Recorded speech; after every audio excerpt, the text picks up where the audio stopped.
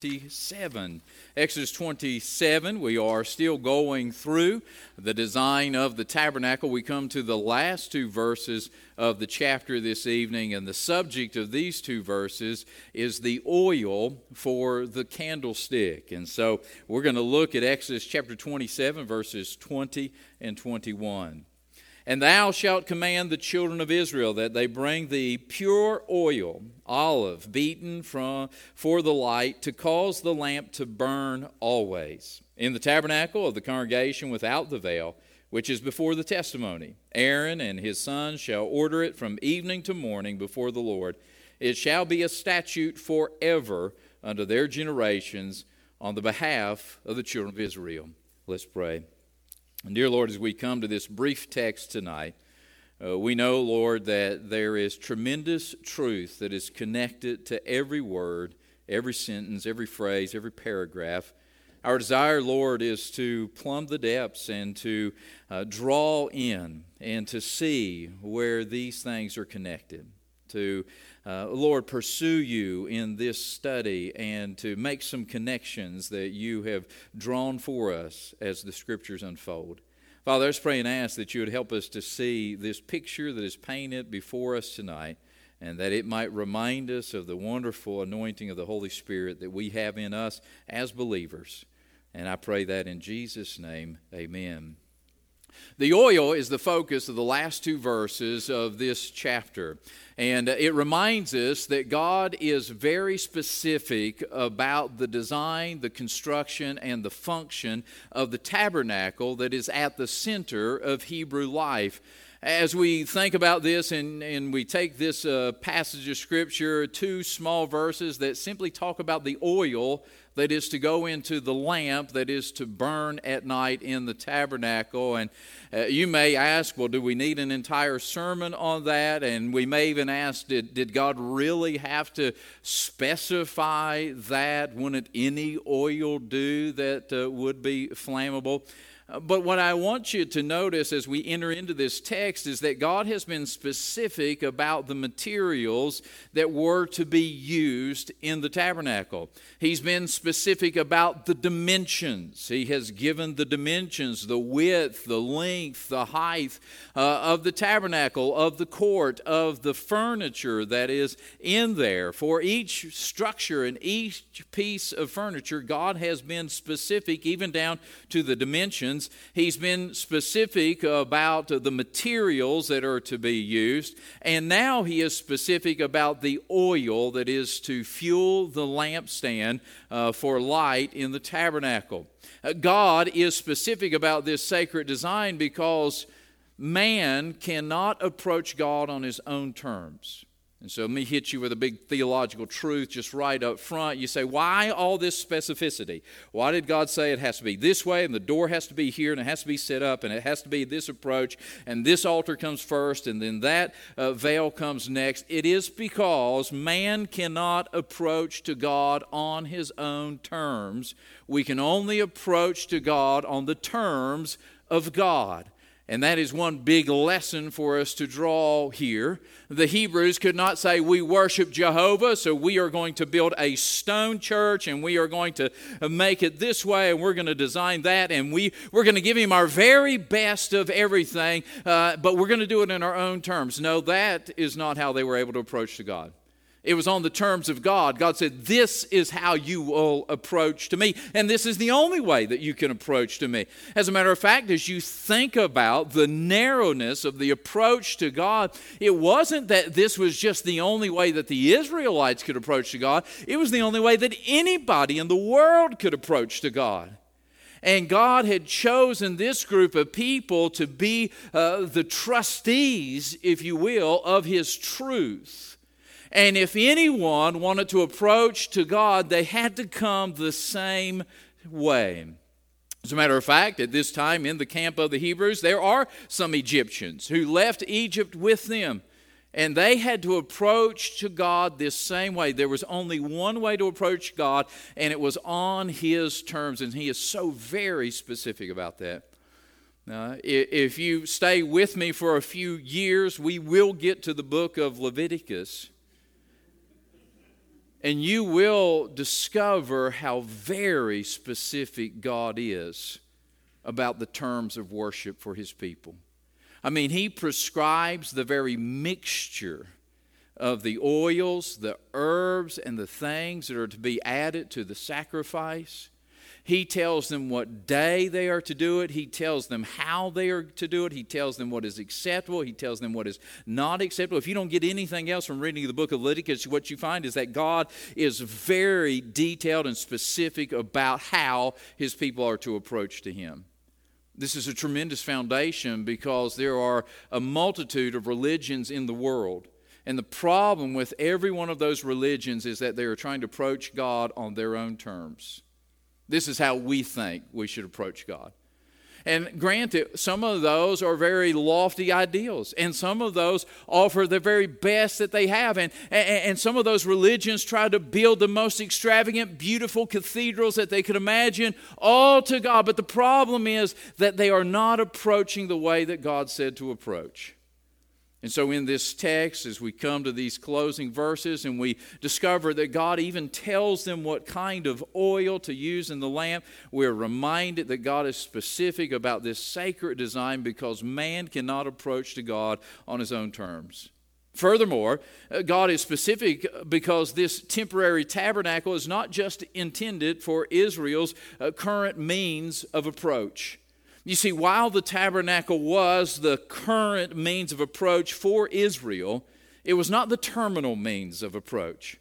That is, God had future plans. He had a new covenant that was going to replace the old covenant because the old covenant was insufficient because it could not do what needed to be done to reconcile man to God once and for all. And so in the foresight of God, He knows that He will be sending His Son in the flesh to be the ultimate sacrifice for our sins. And so everything in this first covenant is pointing them to the Messiah who is to come.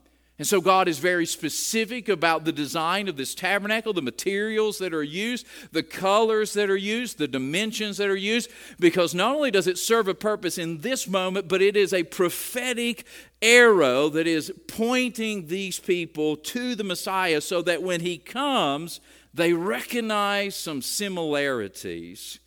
The oil then is also specifically designated because it serves as a type in Scripture. So why is it so specific? Well, if all of these things are typologies and they're pointing us towards the coming Messiah, then the oil too must be serving as a type. Bible teachers tend to agree that oil is used as a picture of the Holy Ghost in the Bible. And so you say, what type is oil? Fire is judgment, right? We think about that. White is righteousness. What is oil? Oil is often associated with the Holy Spirit. One of the reasons is because oil was used for anointing in the Old Testament. Think about it. In a couple of chapters, we're going to see that they anointed the high priest with oil. That's what set him apart. It was that anointing to that official office.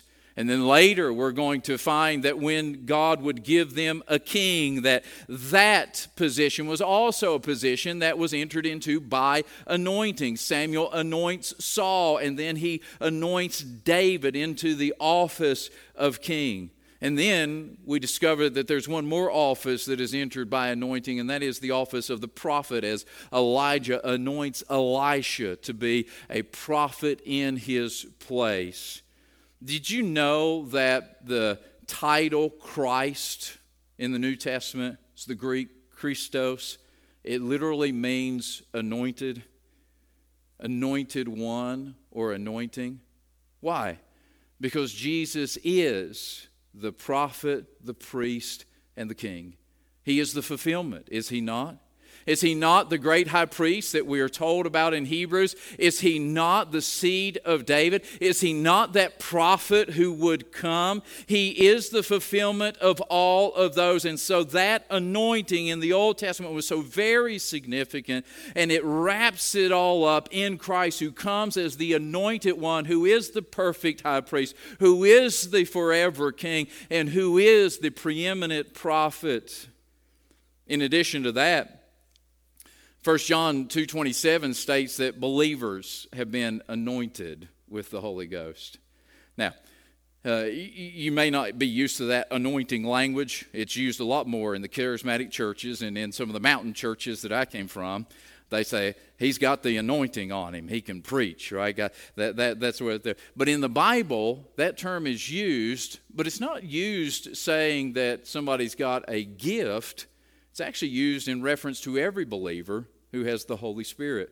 Listen to 1 John 2:27. It says, "But the anointing which ye have received of him abideth in you, and you need not that any man teach you, but as the same anointing teacheth you of all things, and is truth and is no lie, and even as it hath taught you, you shall abide in him." And so in 1 John 2:27, this anointing is not a thing, it is a person. It says that you are abiding in him. He is abiding in you. The language that is used is almost exactly the same to what Jesus used when he talked about the Holy Spirit as the comforter who would teach you all truth, who would abide in you, and you would abide in him. Previously in that text of 1 John 2, it says that we have an unction from the Holy One. That word unction is the same word as anointing. And so that's one of the reasons why in the scheme of Scripture it is believed that oil serves as a type of the Holy Ghost. And so looking at it from that angle, we can glean some insight into the similarity of the ministry of the oil in the tabernacle and the ministry of the Spirit in the life of the believer. 3 simple things for you tonight before we come to the Lord's table. Number 1, the oil is pure. The oil is pure. In verse 20, it says that he was to command the children of Israel that they bring pure olive oil. The oil was to be pure olive oil, not mixed, not diluted, not contaminated. As we move on in Scripture, we're going to find that there were some other oils that were used for other purposes, and they were to be mixed. And some of them had some spices that were added into them to give them different scents and things like that. But in this use, it was to be pure oil. No mixture, no diluting, and no contamination. The Holy Spirit is pure God.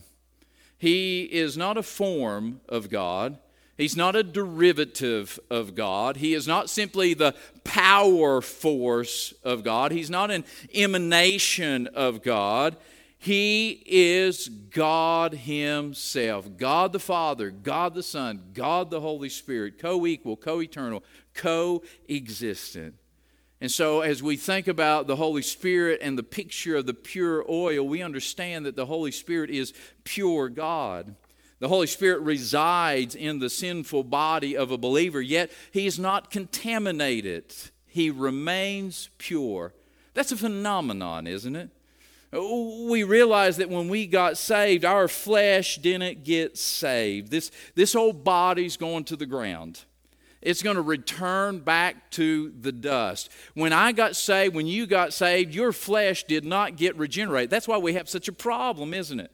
Because we have the regenerated soul that is saved living inside of this sinful body. And there's this constant tension that is back and forth between the flesh and the spirit. And this old body is not saved. It's going to go back to the ground. And yet, the Holy Spirit of God is able to move inside of this train wreck of sin and not be contaminated by it, not be diluted by it, but to remain pure, holy God within this earthen vessel. Doesn't the Bible say we have this treasure in earthen vessels? That's a neat saying. Let me explain the background on you. It comes from Corinthians when it is talking about the Holy Spirit abiding in us. But the context in which they used it was that in that day and time they didn't have safes. They didn't have great lock boxes. And if you were just a common person and you weren't a king living in a castle having a guard, but you had some valuables, you were at risk of somebody stealing from you. And so oftentimes they would take their most valuable possessions and hide them in the roughest, rudimentary looking pots, so that if somebody came into their house looking to steal something, it wasn't obvious where the goods were. You see, because in those clay vessels, the Bible says there were some that were for honor and some that were dishonor. So some of them were garbage pots and some of them were display pots. As a matter of fact, some of them were bathroom pots. And so if you really wanted to throw the thief off, you put your goods in what looked like the potty pot. And that's what the Scripture is saying when it says we have this treasure in earthen vessels. Hey man, I may not look like much from the outside, but I've got the pure Holy Spirit of God dwelling inside of me, and so do you. The Holy Spirit brings purity into the believer's life. Like the lamp was filled with pure oil, the believer is filled with the purity of the Spirit. We are impure before we get saved. We are totally depraved. We are sinful from the top of our head to the bottom of our feet. Romans 3 says that there is nothing good in us. Paul acknowledged that in me, that's in my flesh, dwelleth no good thing. And yet, when we get saved, the purifying presence of the Holy Spirit comes into our life and regenerates us. And the Bible says things like this: to the pure, all things are pure. And it says that this wisdom is first peaceable and pure and comes from the Bible. And as we think about that reality, we realize that though we may be contaminated by sin, there is this pure presence of the Holy Spirit that fills us, that does something in us and through us that we could not do in and of ourselves. Which brings us to the second point. The oil is for light. The oil is for light. That's what the text tells us, that it's pure oil, olive, beaten for the light. The oil's purpose was to be ignited in order to give light. You know, that old candle stand, as beautiful as it was, as ornate as it was, as decorative as it was, had no illuminary power. In and of itself, it could give no light, but filled with oil, and the oil ignited, it then becomes the light source in the tabernacle. Proverbs 20:27 says, the spirit of man is the candle of the Lord, searching all the inward parts of the belly. The Holy Spirit is described as a light, as this illuminator that dwells in the life of a believer.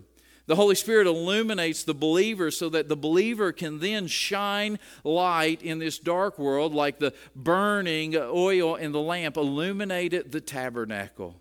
And so because we have the Holy Spirit living inside of us, we now have the ability to give light to others.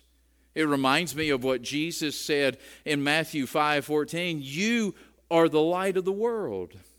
A city that is set on a hill cannot be hid, neither do men light a candle and put it under a bushel, but on a candlestick, and it giveth light unto all that are in the house. Let your light so shine before men that they may see your good works and glorify your Father which is in heaven.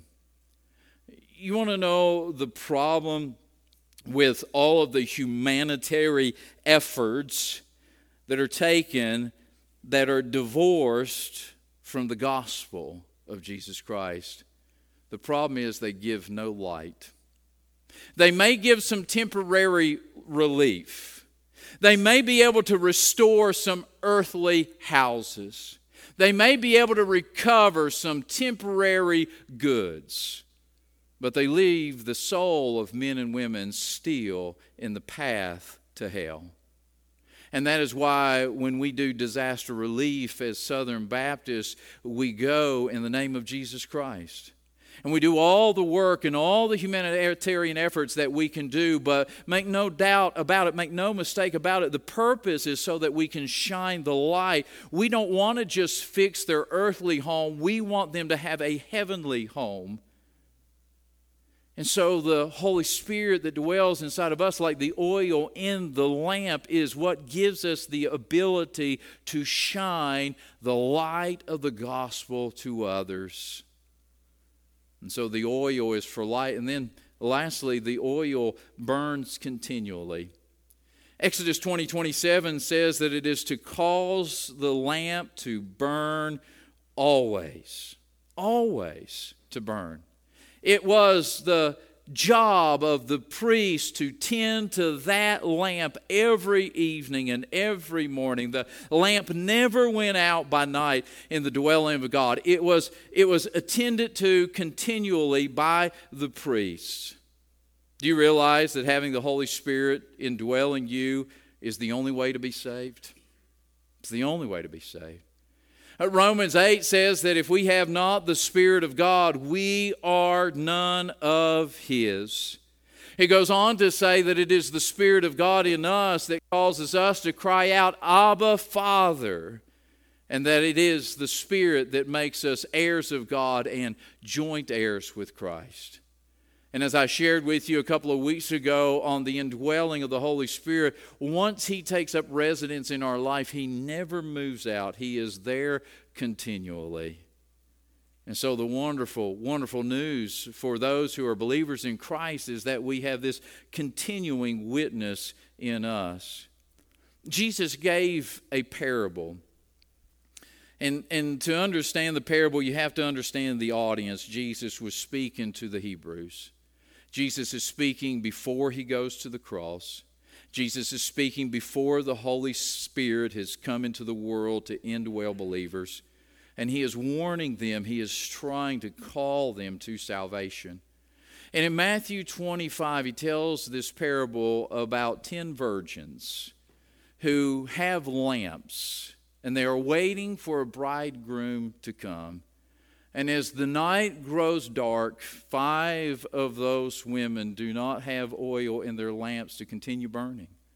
And they ask the other 5, share with us. And they said, we can't. We only have enough for ourselves. You'll have to go find some for yourself. And Jesus says, while they were gone, the bridegroom came. And the 5 virgins who had oil in their lamps and their lamps were burning were welcomed in by the bridegroom. And then the 5 who did not came back. And when they knocked at the door and asked entrance, they were rejected.